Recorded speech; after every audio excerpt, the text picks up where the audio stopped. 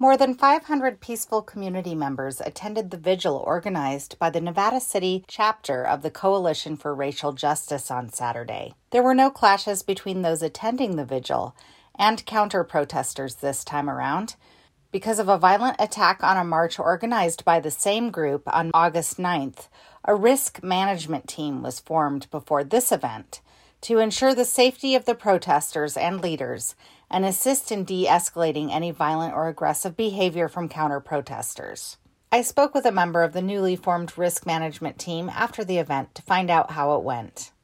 We are not here to police anyone. We are community members that are committed to nonviolence and committed to de-escalating situations and making sure that our leadership is safe, that the people that come here, that the local elders are safe, that the children that come here are safe. So those are our priorities, is just to make sure that we create this peaceful place for our community to come together. And it was very peaceful today. It doesn't seem like there were any disruptions. There actually were counter people all surrounding us in different spots, but because we have a team of very well-trained de-escalators, they were able to help remove and keep them to the side, keep eyes on them, and just do things with their body to symbolize you are seen, we see you, and they did step down. But there have been people all around Nevada City tonight. Are there things locally that you could participate in to get yourself trained, even as somebody who plans to be at these kinds of events and wants to maintain the peaceful situation that we had here today? Yes, we really recommend for people to take de-escalation trainings. It's very helpful for the movement. There is a group of elders that is putting together some trainings and videos that we don't have information on that right yet, but hopefully that is something that we would be able to post on our Instagram. The coalition encouraged those planning to attend the vigil to bring flowers, flameless candles, or art, and to support local businesses by eating or shopping in town, which many attendees did after the event. I spoke with several of them about what led them to be there that day.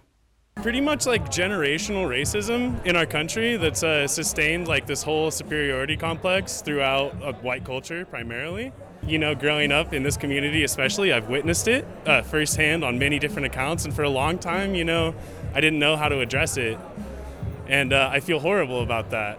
And the more and more I think about it, the more and more I realize the only way to address it is by head-on addressing racism. And systemic racism is one term for it, but it's racism as a whole that's like infested our country, and we need to make a stand against it, especially in the current times where it seems it's come to a head.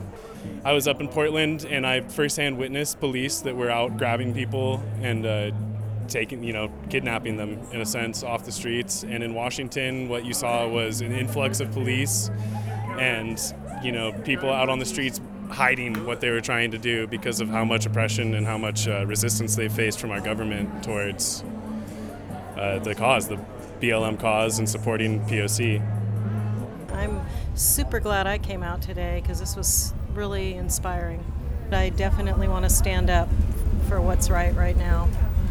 It's been really hard because of social media and just coming to realize how divided this country is. I have a daughter who lives in Atlanta. She's married to a Liberian man, and they both are Trumpers, and they believe that the Black Lives Matter movement is wrong. And it's like so amazing how far apart we are, and we really need to start somehow coming back together. You know, we're never going to all agree on everything, but we've got to get to a much better place. Well, some of the things that have really come to light, have been uncovered, is the racism, and the very subtle racism that we live with. And I am guilty, too. You know, I recognize that I have fear that I shouldn't have. You know, when I've seen a couple black men or something, and it's like there's nothing that is founding to that. So I really got how we've been raised in an environment that has kind of wired us to be afraid of someone that's different. Attendees took a knee as the names of unarmed Black and brown people killed by the police were read.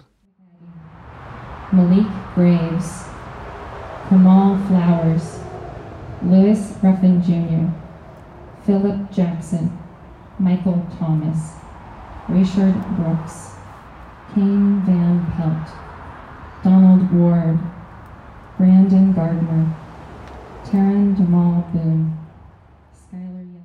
Reverend Rafe Ellis of the Sierra Center for Spiritual Living gave an impassioned speech about privilege and responsibility. This is our job. Our ancestors created this, and if we are going to be good ancestors to our next generation, it is our duty and our privilege to clean this up. And a powerful performance of A Change Is Gonna Come drew cheers from the crowd. It's been a long time coming, but I know change gonna come.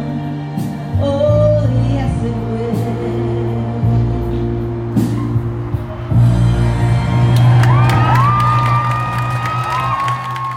This is Allie Lightfoot for KVMR.